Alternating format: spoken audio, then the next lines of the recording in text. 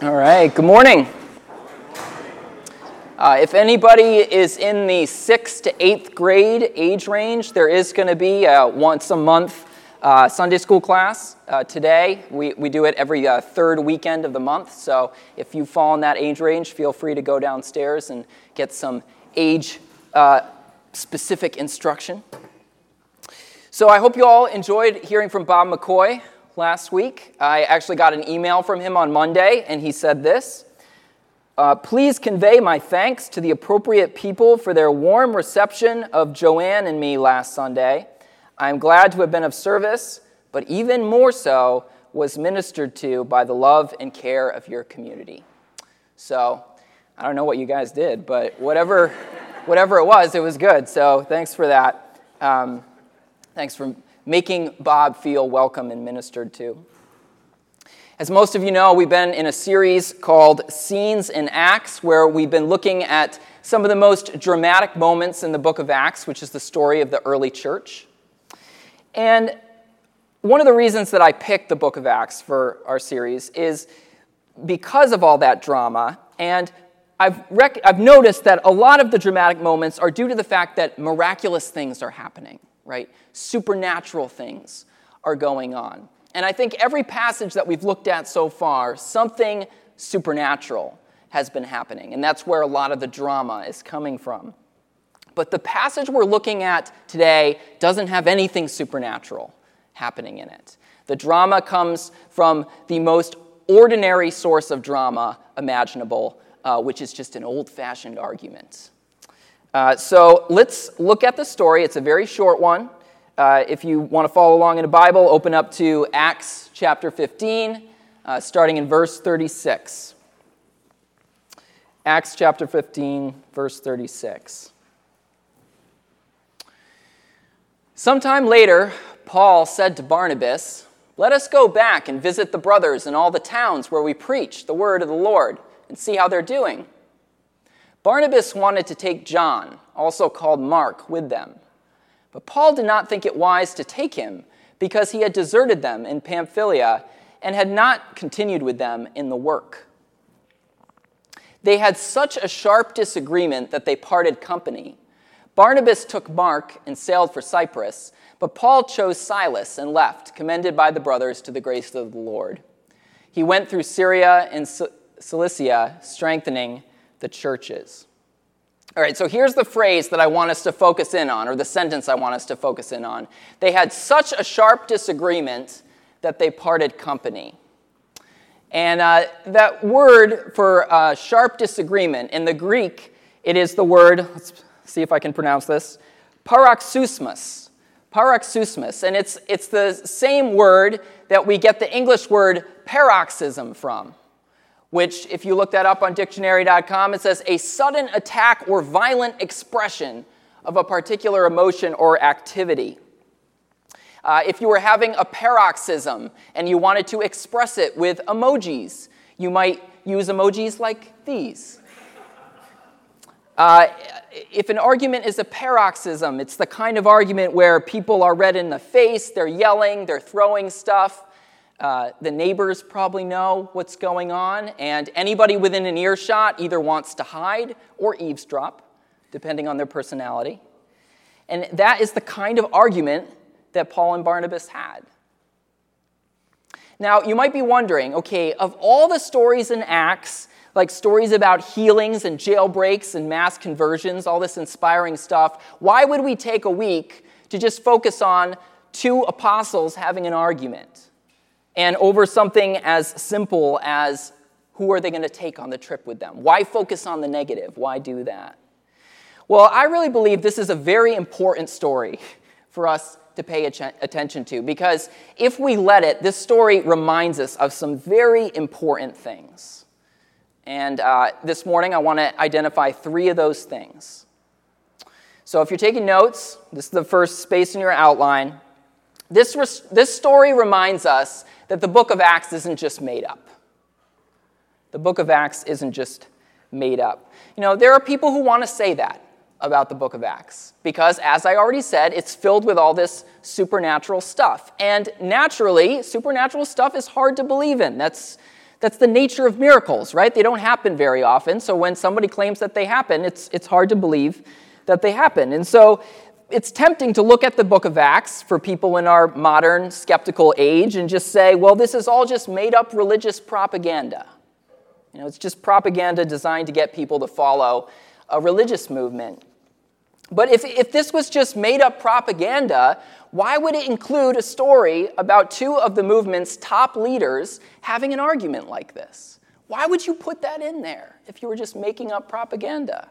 If I were making up some religious propaganda, I would make my leaders all get along with each other because they're all supposed to be filled with the Holy Spirit, so they should all be on the same page. They should be of one accord. It doesn't help my cause at all to talk about them fighting with each other, right? And even if I wasn't trying to construct a false history, let's just imagine that I was trying to construct a selective history of the early church, I wouldn't include this because it's not necessary, right? If the story just said Barnabas went one way and Paul went another way, well, that would be fine. I wouldn't be like, why'd they go separate directions? I just assumed they thought that was the best way to complete the mission or to follow through on the mission, so they went separate directions. This detail is completely unnecessary, and it's unflattering. So that leads me to think that the author of Acts isn't primarily concerned with constructing a false history, right? The author of Acts is concerned about telling the truth, even if parts of the truth are unflattering. So, if you are someone who struggles to believe all this miraculous stuff in the book of Acts, which I understand, I sympathize with you, I encourage you to keep in mind that there's stuff in the book of Acts like this, stuff that has no reason to be there unless it's true. So when you're struggling with the miraculous stuff, try to keep in mind this stuff, because it will help to make it easier for you to swallow the stuff that's harder to believe. All right, the second thing this story reminds us of is that good people can disagree. Good people can disagree. We're going to stay here for a while. Now, when I say good people, those of you who are theologians, don't come at me with your, nobody's good, okay? I understand that.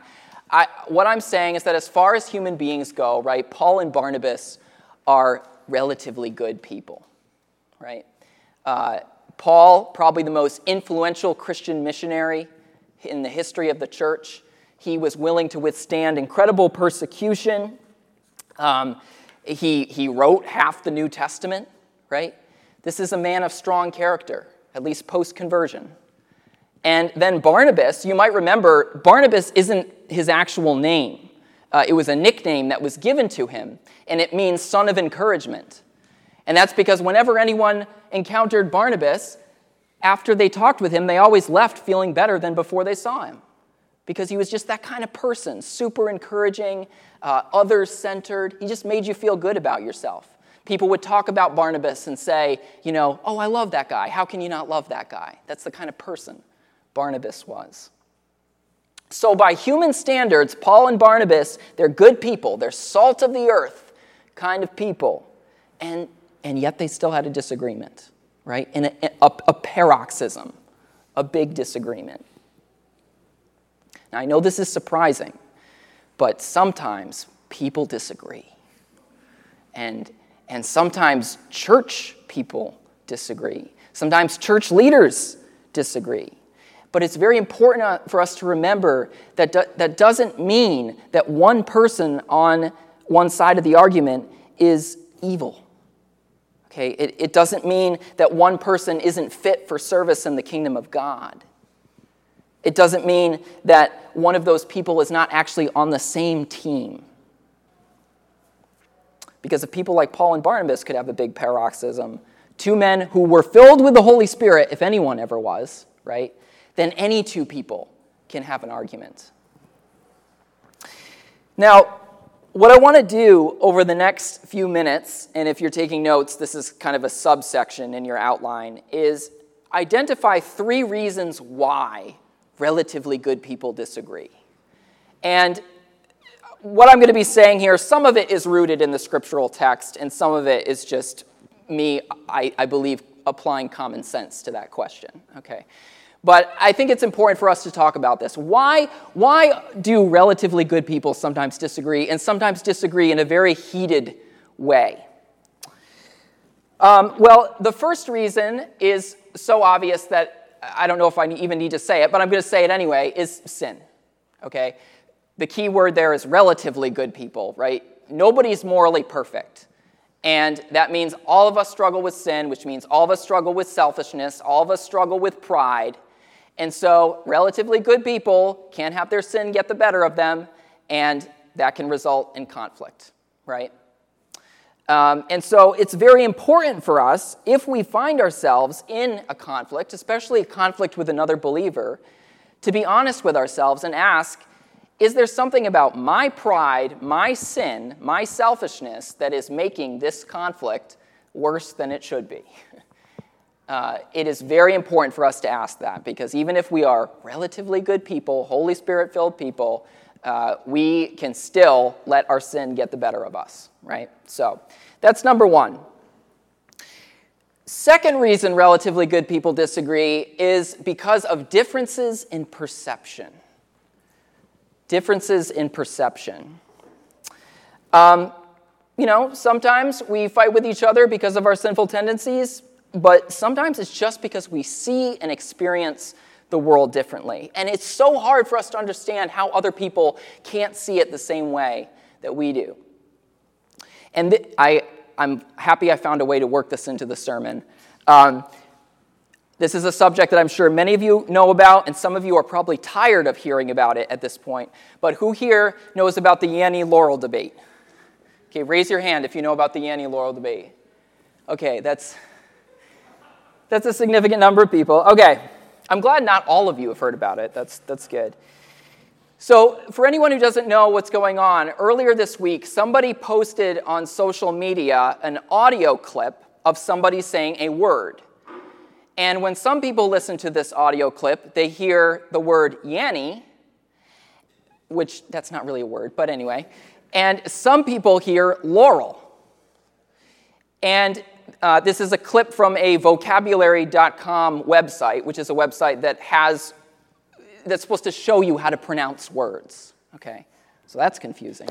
But when people listen to this audio clip, they tend to hear one or the other. And you might be thinking, but Ryan, those two words don't sound anything alike. And I agree. They don't. They're the same number of syllables, but as far as I'm concerned, that's about all they have in common, right? So actually, can we play this right now? Laurel, laurel, laurel, laurel, laurel, laurel. Okay. All right, so who hears Yanny? Wow.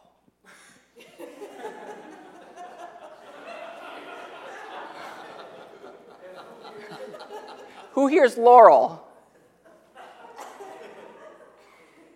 Okay, wow. So you're wrong.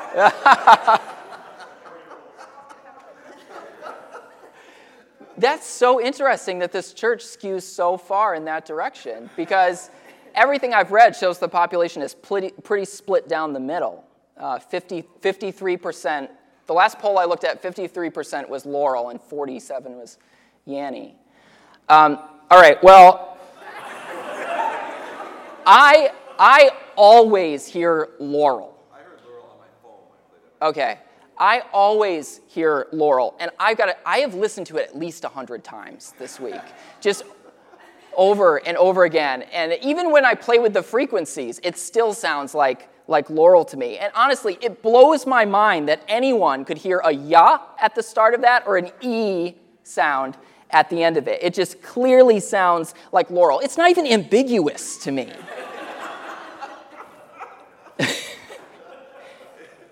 Now, okay, if you hear Laurel, like me, the good news is that is actually the word that the website was trying to show how to pronounce, okay?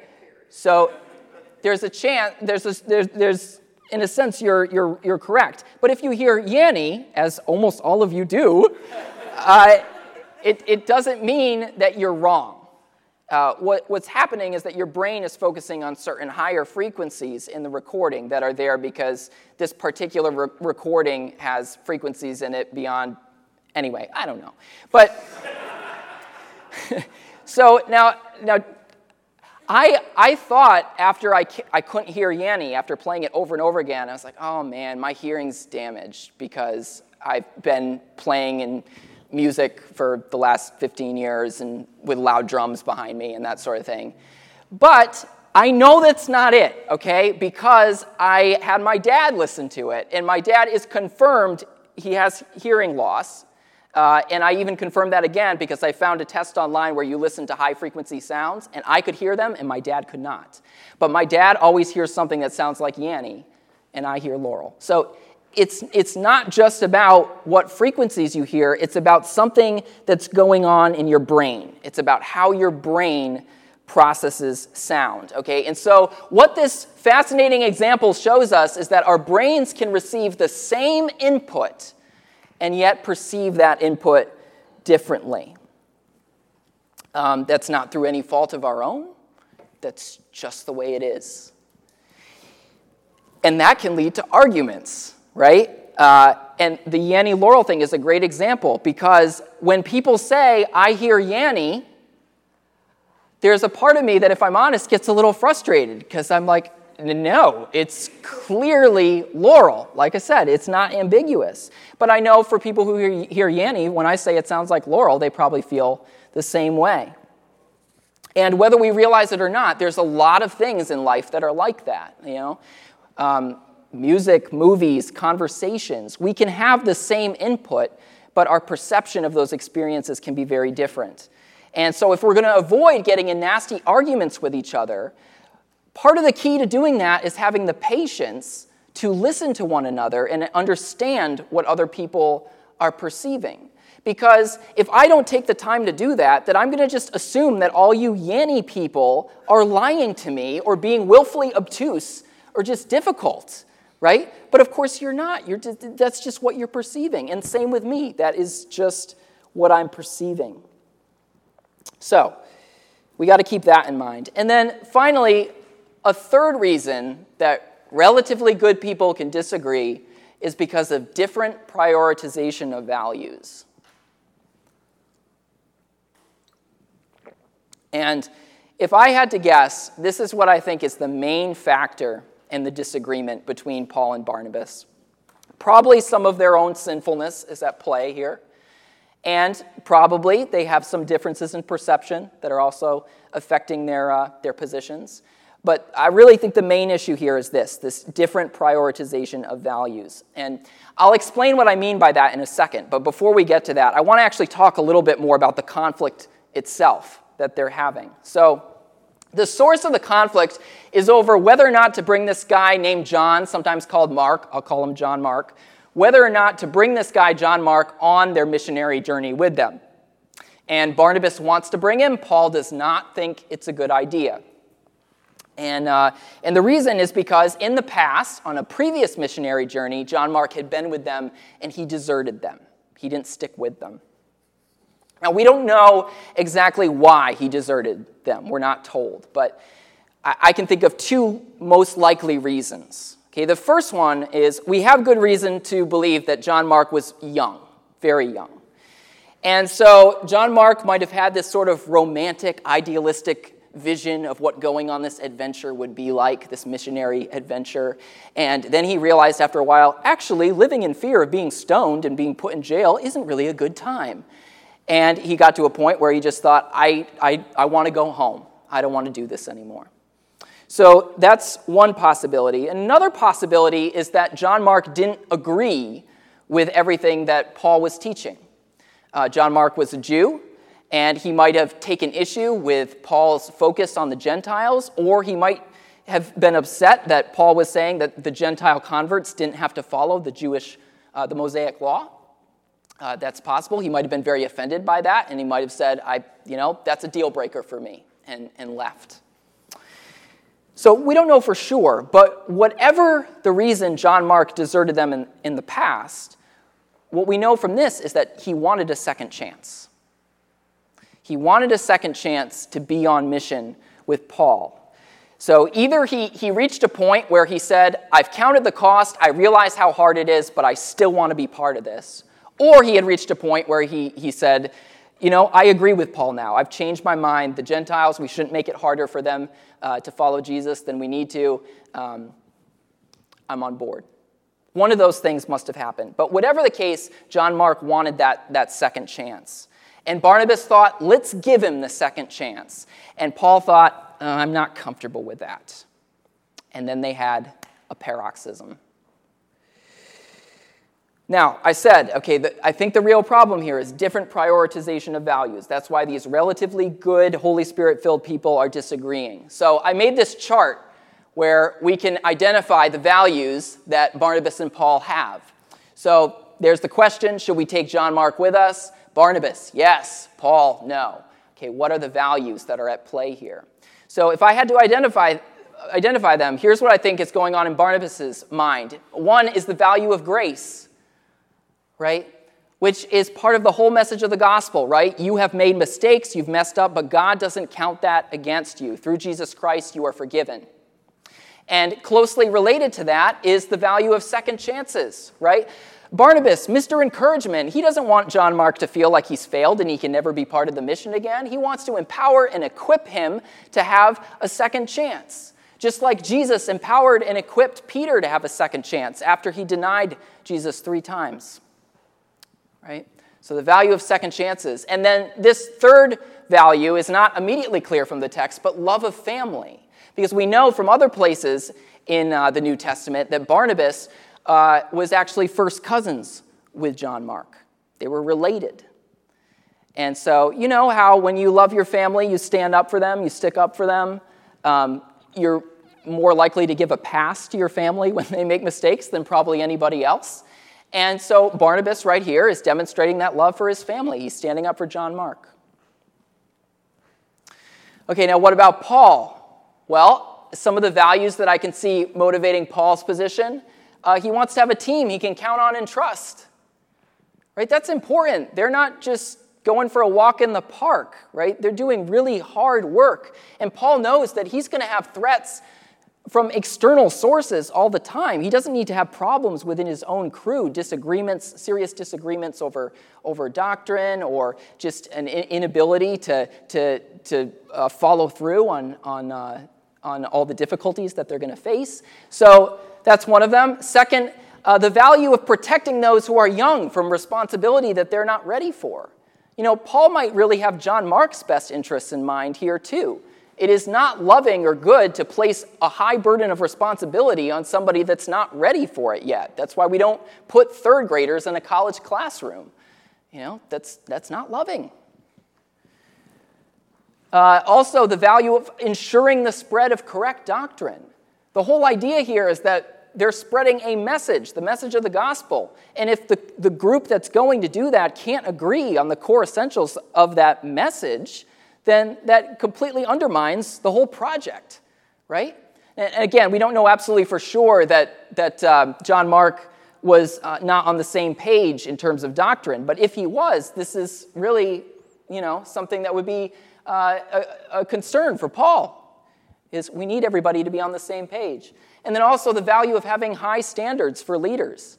Everyone in this group is going to be viewed as a leader by the people that they're speaking to. And so it's very important that the people in the group have high standards of character and maturity. And if Paul is concerned that John Mark is not there, then that concern is really going to butt up against that value, right? All right, now looking at all those values, are any of those values bad? Any of them? They're different.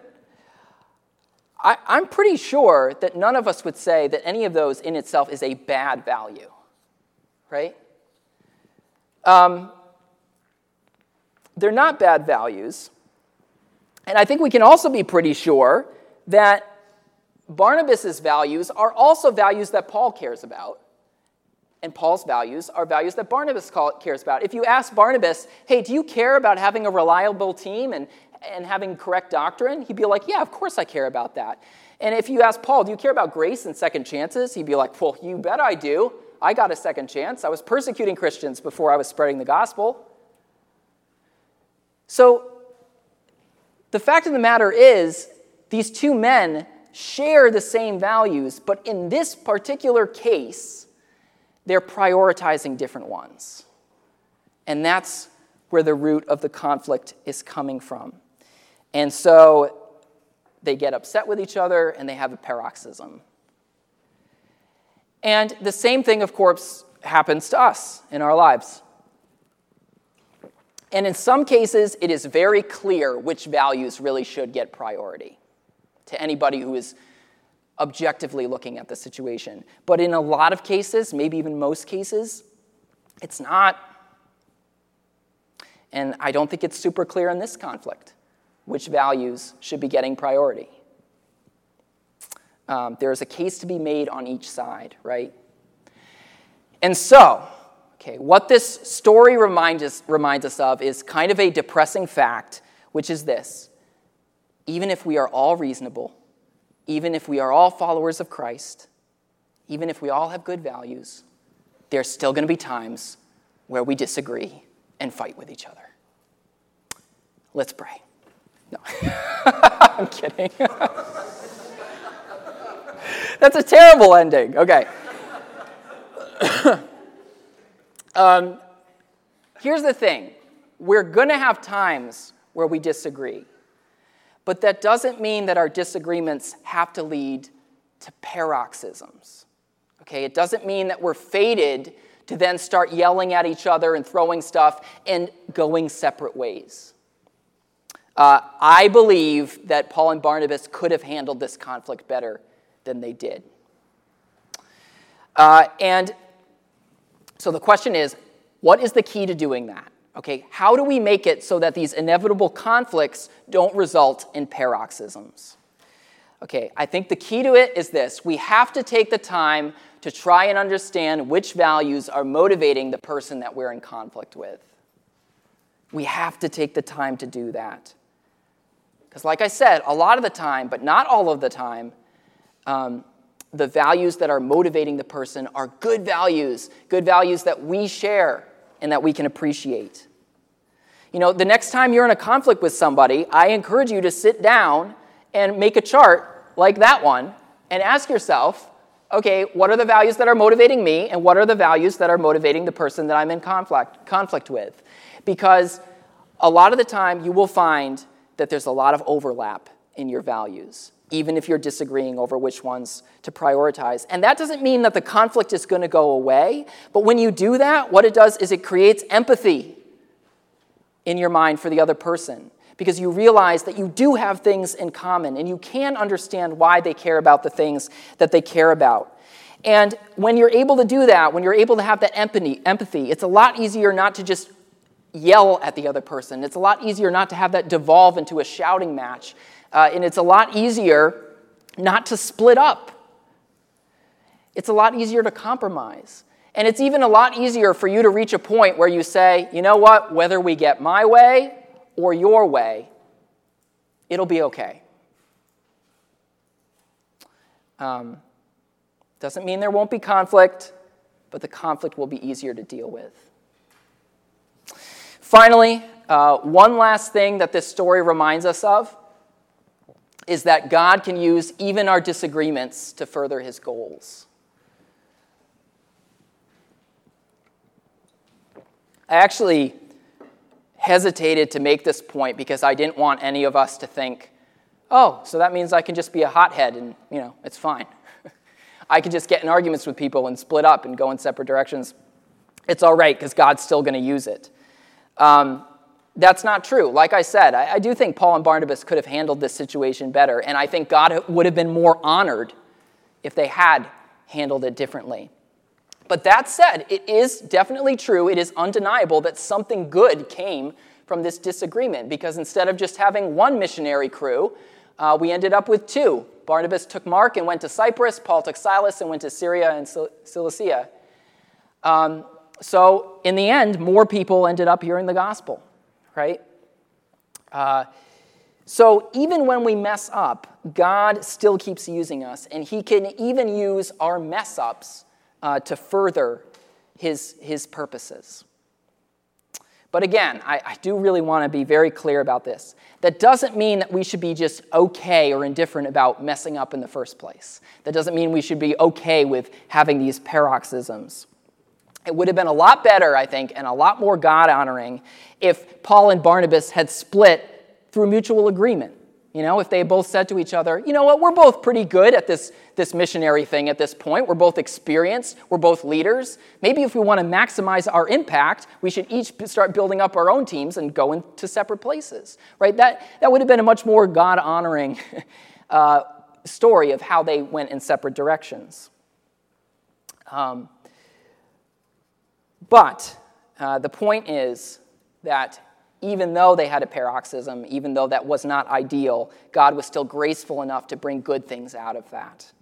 So, if we have messed up, we should take some comfort in that. If we have gotten in a fight with somebody, gone our separate directions, there is some comfort in this story to be had. But I want to close by encouraging us, if we have had that kind of conflict with somebody,